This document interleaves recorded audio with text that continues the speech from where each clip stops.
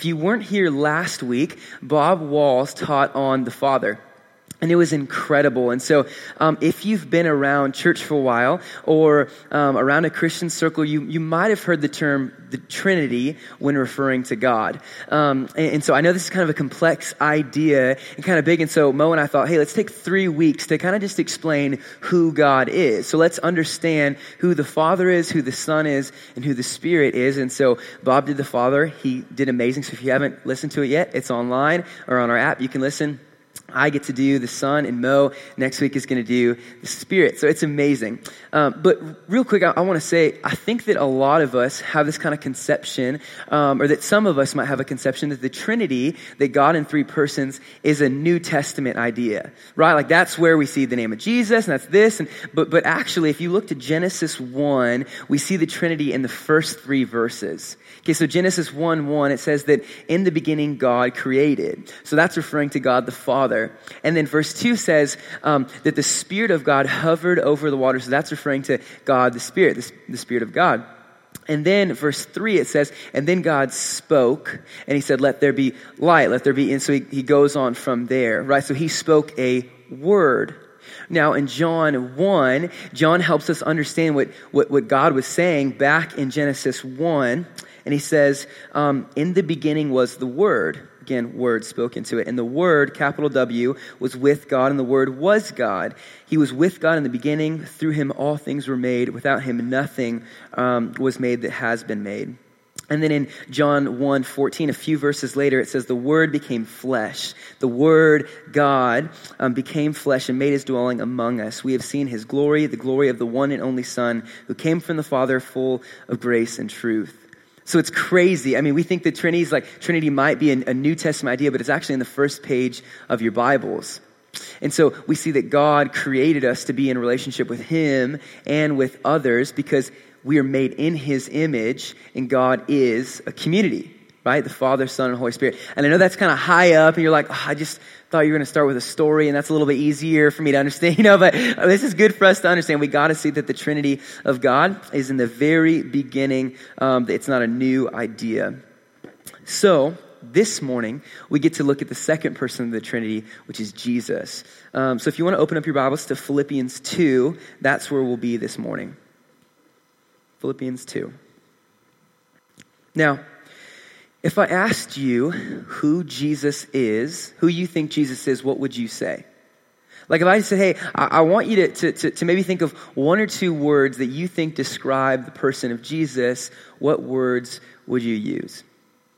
Well, a year ago, I was on staff at City Light Church in Omaha, and so our staff team went to UNO's campus, and we wanted to figure out what students thought of who Jesus is. We wanted to see, how would you answer this question? So we had these big, wooden structures, and they were they had chalkboard, paint on it, and so we had chalk, and everyone that walked by, we said, hey, would you mind writing down what you think, just a word that you think describes Jesus? And so, everybody, anybody that wouldn't write it down. So they wrote down, and I was amazed at some of the words that they wrote. It was Lord and Savior and revolutionary and grace and truth and peace and the way and life. And there was all of these beautiful words. But then there were some words written that were hard to swallow. Words like liar and fake and hate, criminal and enemy. And so as I looked at these boards and the words that people use to describe Jesus, I realized that most of those people understand Jesus not by what the Bible says, but by the way Christians have treated them. Does that make sense? I think a lot of these people think that Jesus is hate because Christians have been hateful towards them or judgmental towards them. And man, as I heard stories of people being excluded and kicked out of church because they messed up or a way they acted or a way they dressed. And as I heard these stories, my heart just broke as I realized that I am so guilty of not representing Jesus well. I've been selfish.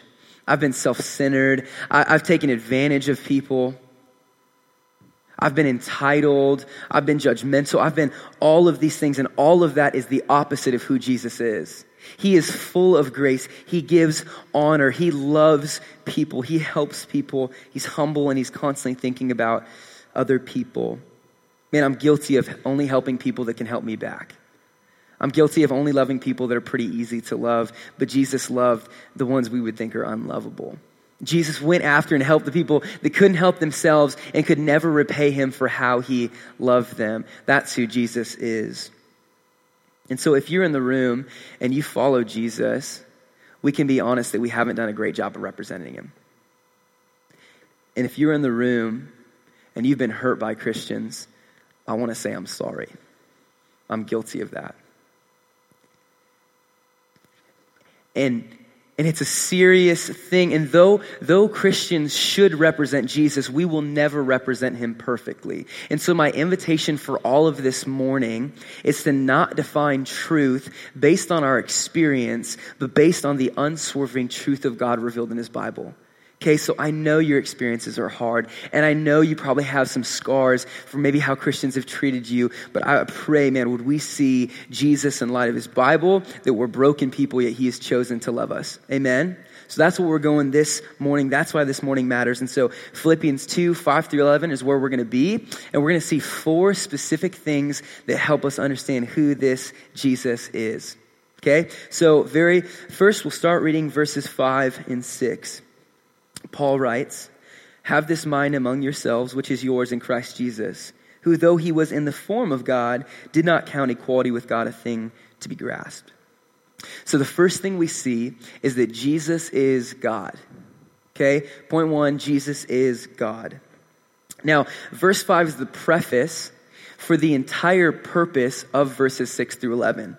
So Paul is writing to this church in Philippi, the Philippians, saying that if you claim to follow Jesus, then you should also aim to be like Jesus, right? Like if we love someone, we want to be like them and be with them. And so in other words, he's saying, have this mind among you that is in Christ. So think of yourself the way that Jesus thought of himself, right? That's what he's encouraging us to do. And then verses 6 through 11 tell us who Jesus is, what this mind is so we can emulate and actually respond to.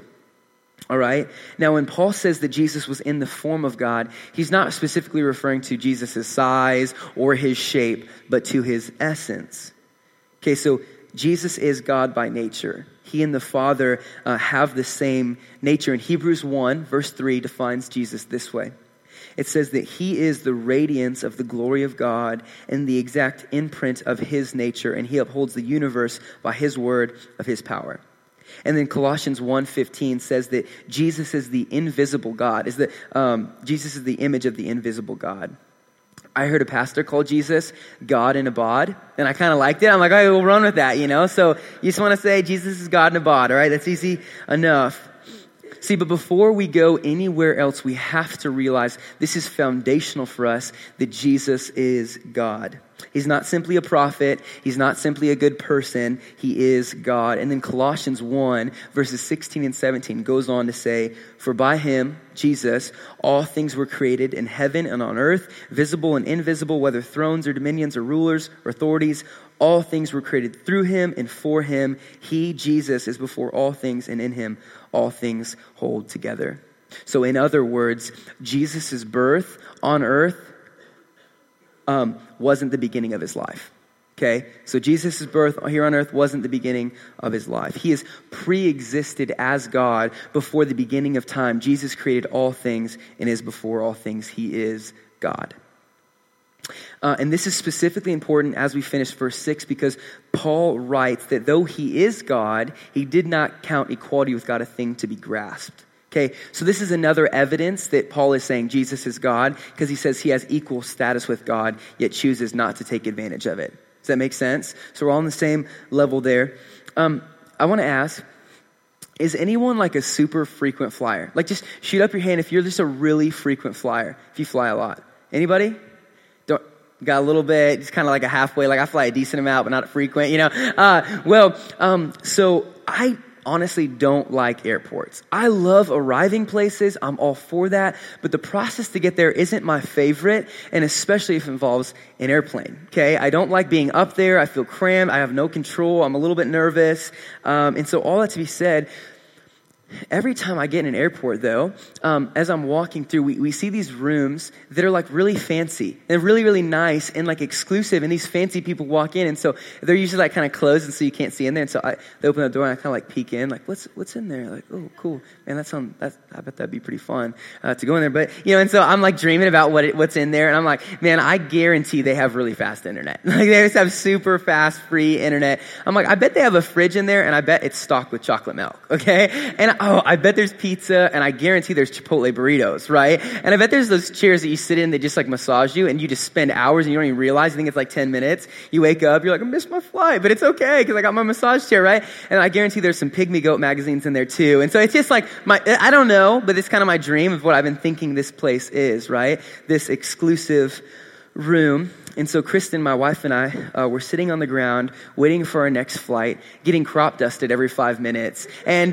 trying to, hey, serious, and then trying to hack the internet to get it for free. I don't know, I'm just confessing. I don't know if that's okay, but anyways, we're trying to hack the internet, and this guy's going in, and I stop, and I'm like, hey, bro, how do you get in there? And he kind of explained that it's his frequent flyer status. He's flown so much that he has a frequent flyer status. And so I like just kind of feel, I'm like really weirdly like submitted to him. Like I'm kind of nerd, like a peasant kind of like thing. I always felt like that. So I'm like, how would I kind of get in there? He's like, oh, dude, you're done. Not even a chance. I'm like, no. He said, you just have to fly a ton and spend a lot of money, which I don't have. And so I was like, okay, I guess I'm not going to. But anyways, maybe we'll create like a little room in the church that has some of that stuff. I don't know. But just some of my dreams. But imagine this man who is rightfully earned, who is a frequent flyer status and can spend all his time in this luxurious heaven-like room. But imagine him stopping and sitting down with the rest of us. Get that? Like he could be in there and it's easy, but he says, you know what? I actually don't want to go in there. I'm actually going to stay with you guys getting crop dusted every 5 minutes, right? It's not a good situation, but how crazy would that be? Like you want to hang out with us? You don't want to go in there? No, stay with you guys. What if he didn't use that status for himself? See, that's a great picture of what Jesus is doing for us. He has the metaphorical frequent flyer status that could go in ease, but chooses to not take advantage of that. And it's mind-blowing as we think about it. He sits with us. He doesn't take advantage of what is rightfully his. And so I just want us to see that Jesus is completely different than anyone in this room, than anyone in the history, than anyone else in the Bible. He's completely different. And so I want to compare and contrast Jesus with two other people in the Bible. One is Satan and the other one is Adam. And just show you how different Jesus is from these two people. So first, in Isaiah 14, it tells us that Lucifer, which is also known as Satan, was an angel, but wanted to sit on the throne of God. Okay? And then Ezekiel 28 tells us that he was once the highest of the angelic beings.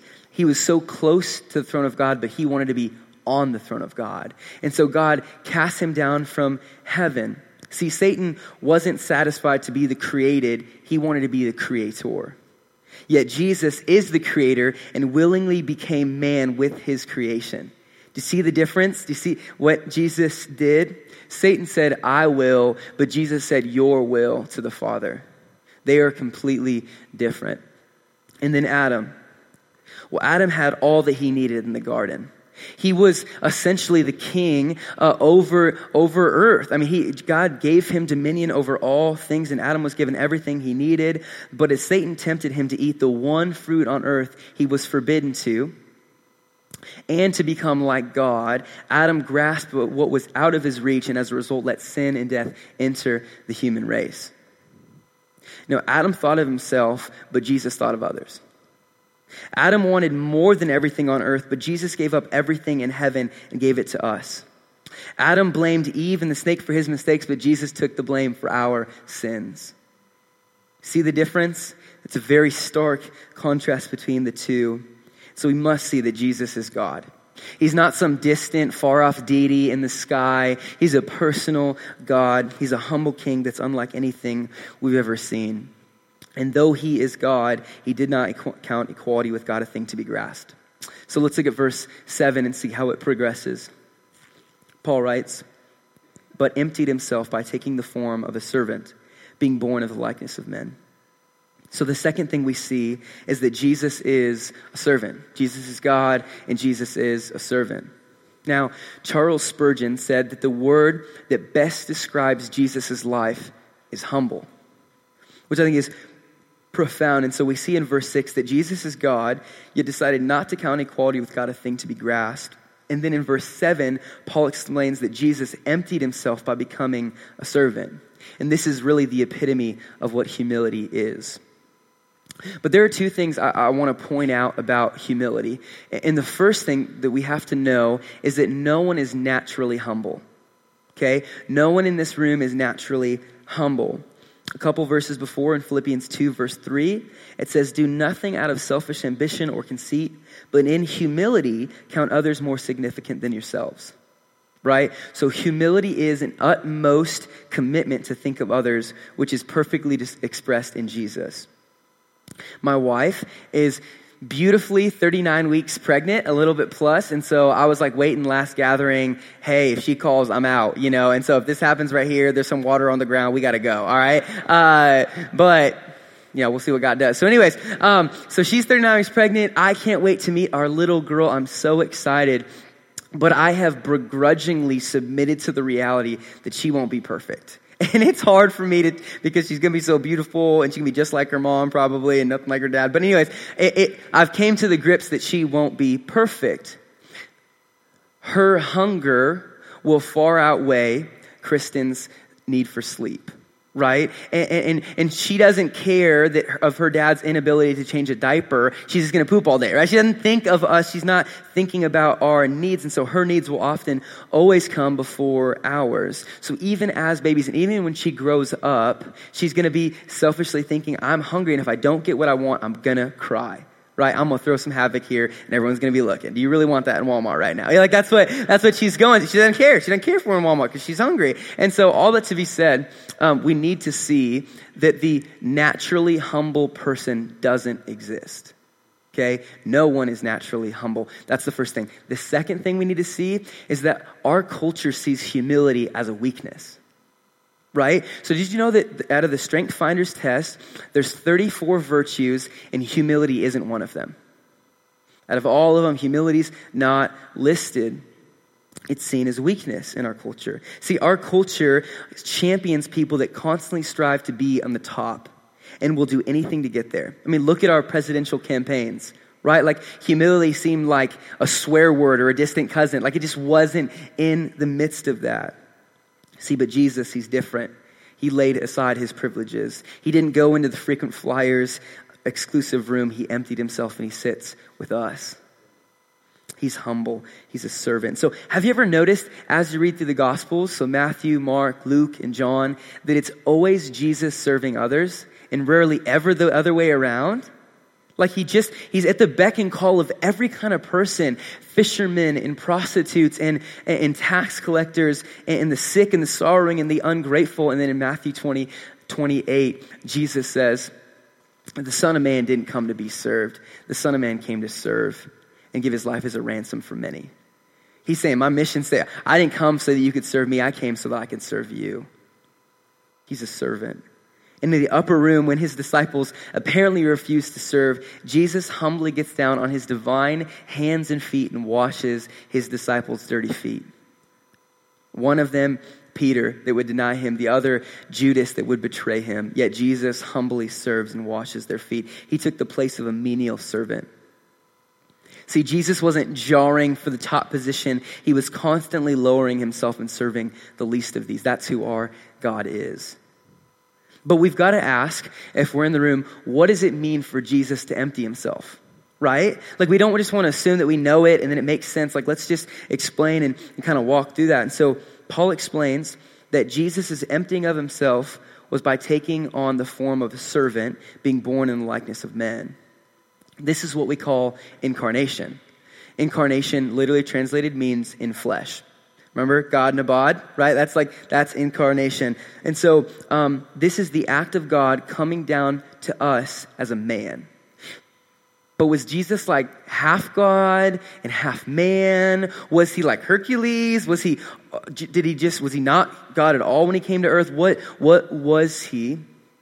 And I'm sure maybe most of us have thought through this. And so I just want to explain what the Bible says about Jesus and his divinity and his humanity. So we have to see that in the Bible, Jesus was fully human and fully God, right? So when looking at Scripture, you can't avoid the paradoxical conclusion that Jesus was fully God and fully human, but that he also operated out of his divinity and his humanity.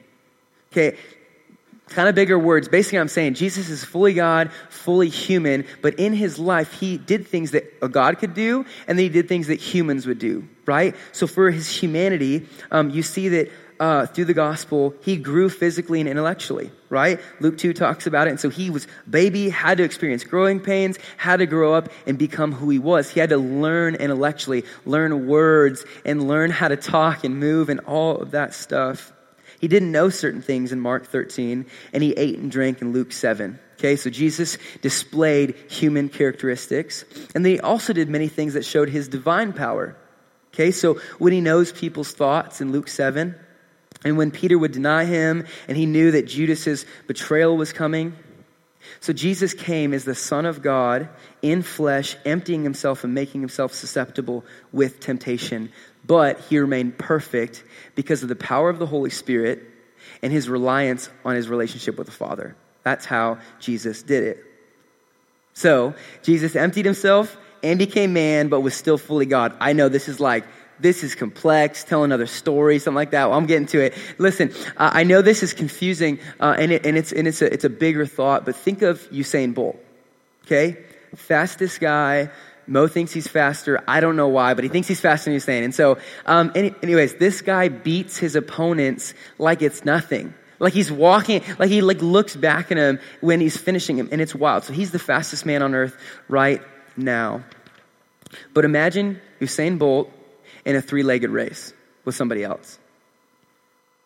Him running, trying to do that. Now, would he still be the fastest man on earth? Yes, he would. Now, would he look like it? No, but he is still the fastest person on earth, but he's tied down to somebody else, and so he wouldn't look or operate like the fastest person in the world. You tracking with me? So in the same way, Jesus, though he remains fully God, he takes on humanity fully and is metaphorically tied down to the limits of a human body. This is the incarnation. Is that helpful? You get track with that? It's been helpful for me to understand, kind of articulate that through a metaphor. And so we have to see that Jesus is a servant, but we also have to see that he came to serve us. That's why he came. And so, you know how we all like to make our jobs sound a little bit cooler by the title? I mean, like, honestly, we're guilty of it. Like, you can try and say you don't do it, but I know you do. And so, like, I'm a hydro-technical operator at a worldwide franchise. Oh, so you wash cars at Ford in town? Like, that's what you do? Really? Like, that's what your title is right now? Yeah, that's what it is. Oh, okay. I work in the business field, but I give a lot of my time to the crime scene. Oh, so you make burritos at Chipotle, but you're a volunteer deputy? Did they give you a badge? You get a flashlight with that, right? Like, we try and do that. Or what about, like, I supervise infants' behavior and write daily reports of their activity. Oh, so you're a babysitter and you just leave a note on how the kids did? Like, that's what we're trying to go with right now. Like, we always do it, and we always want that. Like, I don't know why. We love promotions, we love big titles, and we love bigger offices. It's just kind of who we are. But Jesus is so different than us. He's humble and he serves. But I want us to look at Jesus' self-demotions. Okay, as we're drawing for the top, Jesus is constantly demoting himself lower and lower and lower. And so first, Jesus is God, right? He's God, but he demotes himself to man. He comes down as a man. That's a massive gap that he took, but he came down as a man. But he didn't just come as a man, he came as a poor baby, right? So he goes even lower. And he didn't just come as a poor baby, he came as a servant. Right, he's washing feet. So he's even lower. God to man to baby, baby to servant. He didn't just come as a servant, but he came to die.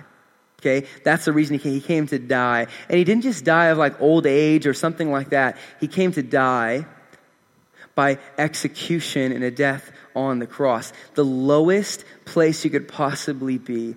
Beaten, mocked, stripped naked, and on the cross, Jesus was there. The Son of God lowered himself all the way to the lowest spot we could possibly imagine. He demoted himself constantly lower and lower and lower. And so while most of us pounce at every opportunity to move up the social and cultural ladder, Jesus is constantly lowering himself in order to serve us and to save us. Do you see that? How beautiful he is? But now let's look at verse 8 and see the point of Jesus coming as man and serving us. Philippians 1:8 says, "And being found in human form, he humbled himself by becoming obedient to the point of death, even death on a cross."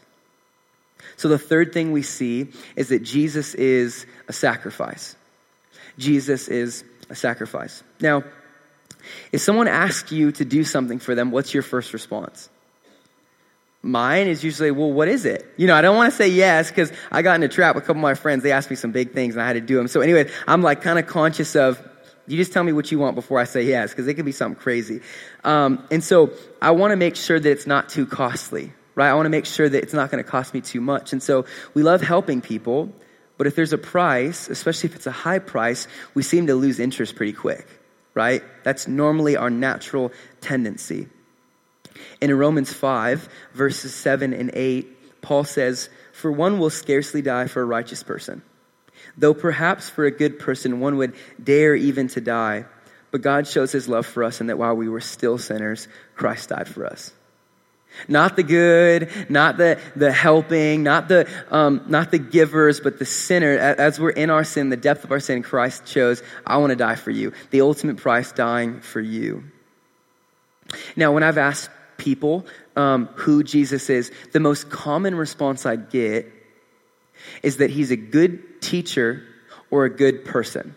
Okay? And you might say that too. And I'm not saying that's necessarily wrong. He is a wonderful person, an amazing teacher. But Jesus didn't primarily come to teach us lessons and be an example. He came to be a sacrifice. We have to understand that.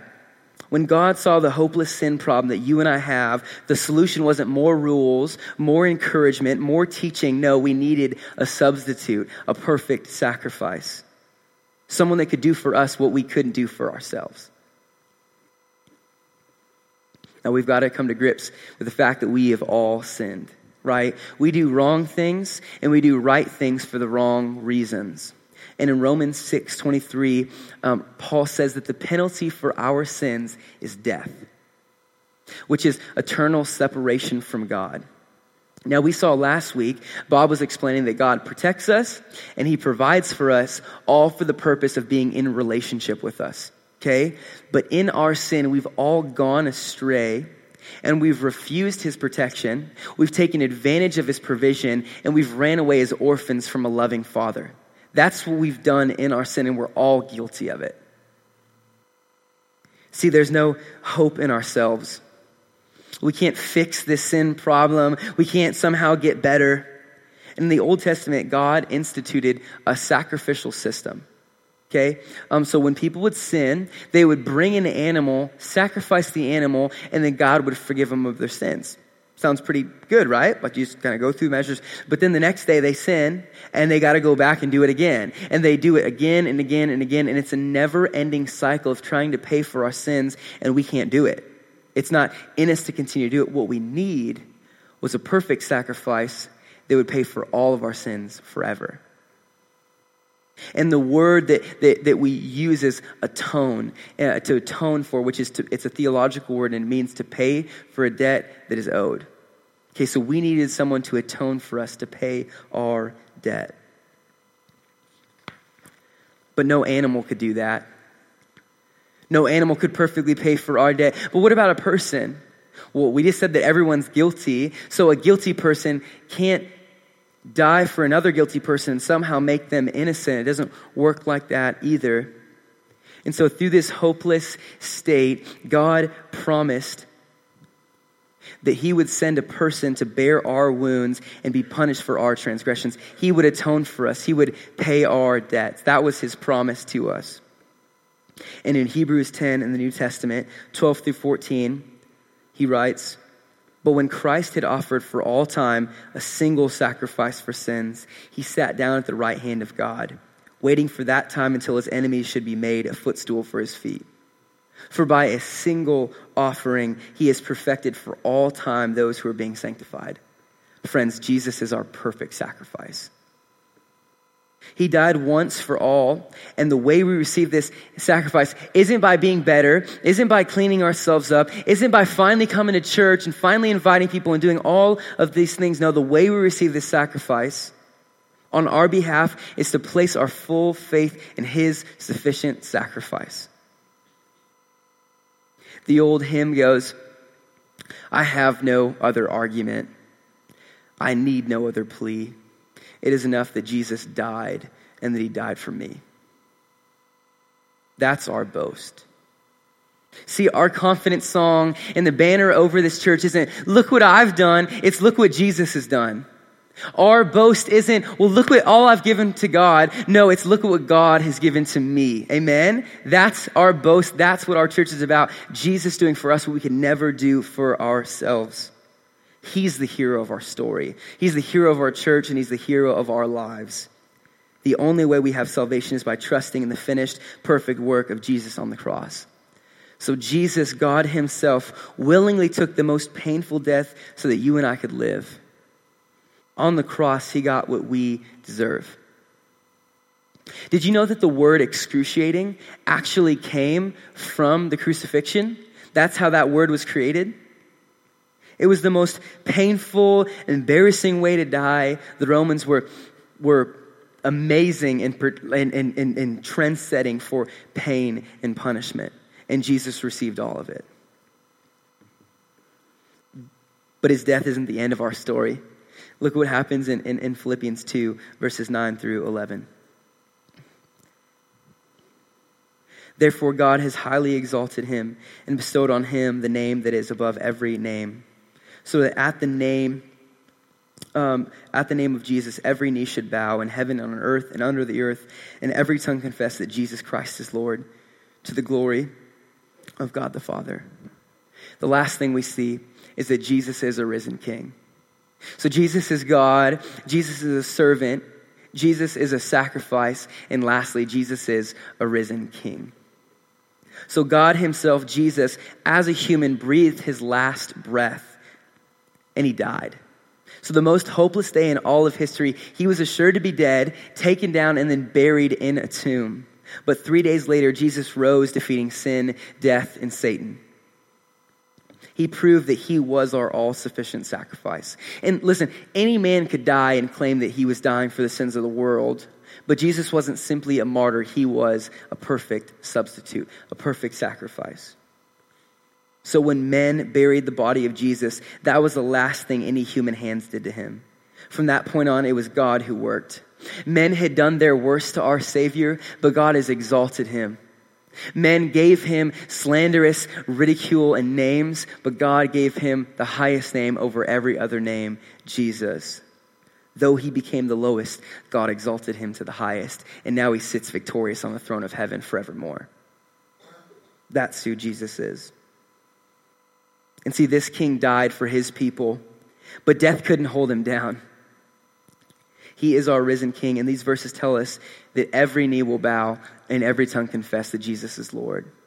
And listen, this is wild to think about, because right now we're in a grace period where we can voluntarily bow our knee to Christ and confess that he is Lord and receive mercy and love and grace. But this says that there will be a time when everyone will bow to him. And on that last day, if people wait until that last day to bow, they won't receive love and mercy and grace. They'll receive wrath and punishment and eternal separation from God. That's why this mission is urgent. That's why we can't just sit back and be lazy about telling people about the love of Jesus. And I know this sounds like horrible news, and that is horrible news. But the better news is that Jesus did for us what we couldn't do for ourselves. We deserve wrath and punishment, but God would take it for us. And so by simple faith, we can receive Jesus' grace. That's the beauty of the gospel. The news is bad, but the good news is better.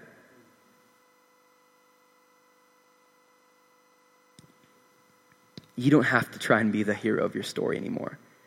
You don't have to try and act like you've got it put together. You don't have to try and act like your life is great and everything's perfect and you haven't failed. You can acknowledge that you failed, yet God has loved you in your failure.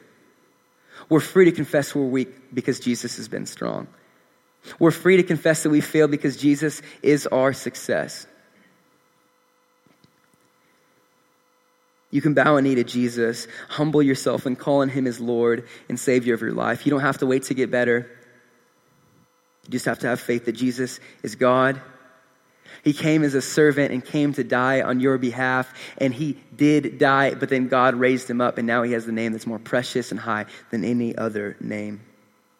I wrote a poem to condense some of the beautiful truths of this passage. So I'll share it with you guys, and then we'll take communion and continue and sing together. This king isn't like any other king. This love isn't like anything I've ever seen. Existing in the form of God, yet laid the privilege aside to enter a world filled with hate, lust, and pride. This wasn't a vacation on the beach or a journey for rest. It was a mission to remove sin as far as the east is from the west. Not a quest to gather the good, to put together the ones that had it figured out. His face was set on sinners, the broken, the down and out. They called him Jesus, the friend of sinners, but he gladly took it as a compliment. For that was the very reason he was sent. But to seek and save the lost would have an unthinkable cost. See, this king isn't like any other king. This love isn't like anything I've ever seen. No place to lay his head. This servant king didn't require a king-size bed. Friends that would deny and betray, crowds that would come just to take, yet faithfully he washes the feet of sinful men who would deny that they were even his friend. Steadfast, unshaken, he sets his face towards a cross to seek and save that which is lost. And this king died. Not of old age, not of cancer or sickness. He died because he picked us. And the cancer that separated us from God, it had no cure, no special pill. But where sin ran deep, God's love ran greater still. A substitute would be the only way that the penalty of our sin could be paid. But not just anyone could volunteer. We needed someone perfect, blameless, perfectly sincere. And I can just picture it in heaven, our king saying, I'll go. For them, I'll go. See, this king isn't like any other king. This love isn't like anything I've ever seen. From heaven to earth, from glory to shame, from master to servant, from pleasure to pain, from praise on the angels' lips, the enemies shout and people spit. Save yourself if you're really God, the people shout. But he quietly suffered, knowing the absurdity of these doubts. I could call an army of angels down to grant your request, but if I save myself from death, my life would be meaningless. And these very people he came to save, not to motivate, to clean ourselves up or behave. And this king died. But see, the grave couldn't hold him. 3 days later, and Jesus did what he told them. Oh, death, where is your sting? Our victory is in the love of the risen king. See, this king isn't like any other king. This love isn't like anything I've ever seen. So may we respond to this love of the most extravagant measure and make Jesus our true, our lasting, our eternal treasure. May every knee bow and every tongue confess that we can finally stop searching and finally rest. For there's a king that rules with grace and peace and mercy that will extend his love to all who are thirsty. there's no hope in ourselves. We needed a king. And Jesus came, so to him we bow our knees and sing.